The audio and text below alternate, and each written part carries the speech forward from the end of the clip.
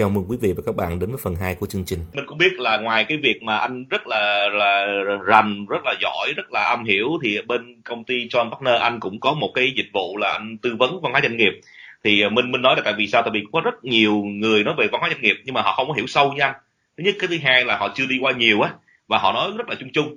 Mình có từng dự một cái buổi đào tạo về văn hóa doanh nghiệp mà mình lại có vài câu hỏi mình hỏi. Thực ra mình làm cũng được với người Mỹ nè, người Nhật nè, người Đức nè, người Thụy Sĩ nè, một số người tôi thấy văn hóa khác nhau, thì mình đặt những câu hỏi rất là cơ bản nhưng mà họ lại trả lời rất là chung chung.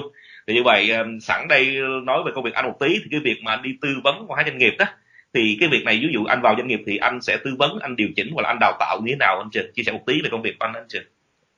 Cái đầu tiên là cái câu hỏi của anh Minh, là câu hỏi này là mình rất hay được hỏi, một năm mình nghe chứ phải 100 lần người hỏi câu này, từ các công ty đa quốc gia tới các công ty lớn Việt Nam, rồi công ty vừa và nhỏ ở Việt Nam. Thì trước khi mình trả lời câu này á, mình phải lùi lại tí xíu. Thì đây là cái quan điểm nè, tức là văn hóa doanh nghiệp nó không có đúng và sai, nó cũng không có hay và dở, nó chỉ mang tính phù hợp thôi. Ví dụ như ở Việt Nam anh ăn nước mắm anh thấy ngon, nhưng mà người Mỹ người ta ăn không thấy ngon, đúng không? Thì lúc đó mình không thể nào chửi họ là bởi họ dở bởi mình hay được, cái đó không đúng. Thì trong doanh nghiệp nó cũng vậy. Thành ra một trong những điều rất cơ bản là văn hóa doanh nghiệp là phải tự xây để cho nó phù hợp với lại doanh nghiệp của mình, và không được sao chép, không được copy từ người khác.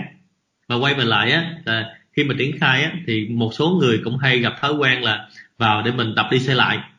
Thì mình phải quay về lại là những doanh nghiệp họ lớn như ngày hôm nay, họ đã phát triển quanh 5-10 năm thì họ có lý do để tồn tại. Thành ra đó lý do vì sao mình phải tôn trọng quá khứ, và mình phải xem xét hiện nay nó văn hóa nó như thế nào, và đó lý do vì sao mà văn hóa nó có tính đặc trưng. Thì quay về lại trả lời câu hỏi của anh Minh á, trước khi mình xác nhận mình hiểu giống như vậy á, thì mình sẽ làm như thế này. Đầu tiên là mình sẽ vào mình khảo sát cái văn hóa hiện tại nó như thế nào. Sau khi khảo sát xong á, thì mình làm từ cái tầm nhìn sứ mệnh với lại giá trị cốt lõi, mình chuyển nó thành bộ COC, là bộ Code of Conduct, văn hóa ứng xử á. Thì cái bộ COC là bộ rất là quan trọng để mình triển khai cái giá trị cốt lõi xuống thành văn hóa doanh nghiệp. Và sau khi khảo sát xong á, thì mình sẽ đào tạo cho tất cả nhân viên trong công ty về mặt nhận thức, về văn hóa, về cách thức làm, để tất cả mọi người hiểu giống nhau đã. Và khi mọi người hiểu giống nhau á, thì sau đó mọi người mới làm giống nhau được. Thì sau khi đào tạo xong á, thì mình sẽ đi vào trong cái phần tư vấn triển khai. Thì trong quá trình tư vấn triển khai mình sẽ kết hợp với hoạt động coaching là huấn luyện kèm cặp. Thì chia sẻ với mình là văn hóa doanh nghiệp là một trong những dự án tư vấn rất là khó, rất là phức tạp, và đây là một trong những cái cấu thành mà rất nhiều cái kiến thức nền tảng nó nằm trong cái dự án tư vấn này. Thành ra chia sẻ với anh là rất nhiều doanh nghiệp nghe xong tưởng là dễ, nhưng khi bắt tay vào làm thì thấy thực sự là khó khăn. Anh nói cái triển khai nhưng mà bên anh là có duy trì luôn không anh, hay là triển khai là mình dừng anh Trường? Cái câu hỏi của anh rất là hay. Tức là trong văn hóa doanh nghiệp nó có hai phần, là phần set up là phần thiết lập, phần thứ hai là phần duy trì. Thì các doanh nghiệp Việt Nam mình rất là giỏi trong phần set up, nhưng mà mình làm phần duy trì thì chưa được tốt. Thì cái này mình cũng ngược lại so với là những quốc gia như Nhật Bản, châu Âu hay là ở Mỹ. Những quốc gia đó thì họ set up không giỏi bằng mình đâu, nhưng mà cái tính duy trì, tính kỷ luật nó rất là cao. Thì trong cái việc này á, thì John&Partners cũng có hỗ trợ khách hàng bằng duy trì. Và điều quan trọng á, là mình duy trì để sau đó mình khỏi phá cái thành quả của mình trong quá trình set up. Để mình hỏi câu rất là hay, vì mình làm cả từ set up đến duy trì trong cái văn hóa doanh nghiệp. Vậy là làm trọn gói ha. Dạ, dạ, ok. Mình có một cái băn khoăn, đây là hôm trước mình có nói sơ sơ về ví dụ như một cái công ty SME, công ty nhỏ, công ty vừa đó, thì họ thứ nhất là họ muốn về cái foundation, họ muốn về cái awareness trước á, để khi họ về họ triển khai đó. Thì bên anh là có cái lớp học hay có cái gì để đào tạo cái phần này cơ bản không anh Trường? Nếu mà về awareness á, thì thứ nhất là nếu mà nhân viên công ty đó có từ 20 người trở lên tham gia lớp học được á, thì bên mình sẽ tổ chức một cái lớp học in-house cho doanh nghiệp. Tức là bên mình có chuyên gia tới doanh nghiệp đào tạo, và sau đó là giám sát triển khai. Còn nếu mà doanh nghiệp họ có ít người quá, ví dụ có 3 người, 5 người thôi, thì bên mình cũng có những cái khóa học public cho khách hàng tới học. Thì mỗi năm mình đều có vài lớp học ở Hà Nội, Sài Gòn, ở Đà Nẵng liên quan tới văn hóa doanh nghiệp. Và cũng rất nhiều doanh nghiệp lớn gửi nhân viên tới học, tại vì trong đó họ có một số người cần hiểu về kiến thức này.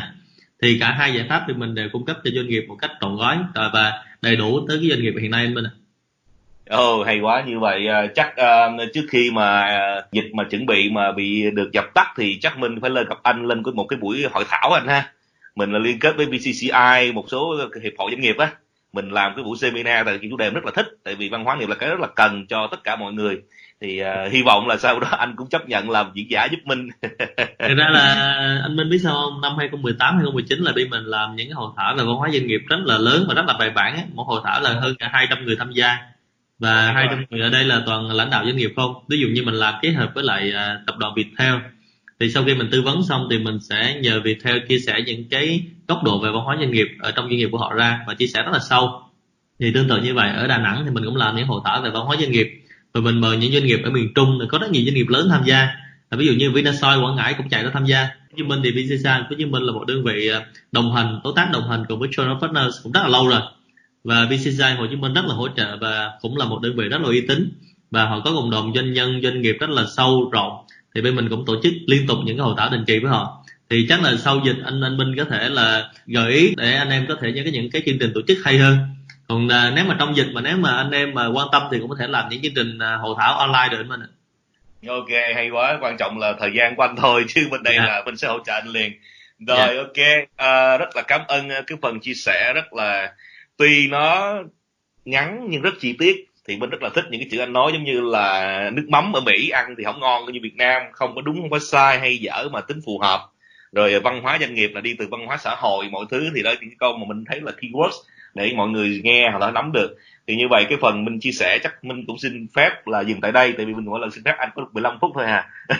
Nên thứ nhất là rất là cảm ơn anh đã chia sẻ thông tin thật ra là rất là quý báu cho cộng đồng doanh nghiệp, là kể cả những anh chị đang tìm hiểu. Cái thứ hai là xin chúc anh mùa dịch này thật nhiều sức khỏe, vững chãi và mạnh mẽ vượt qua dịch.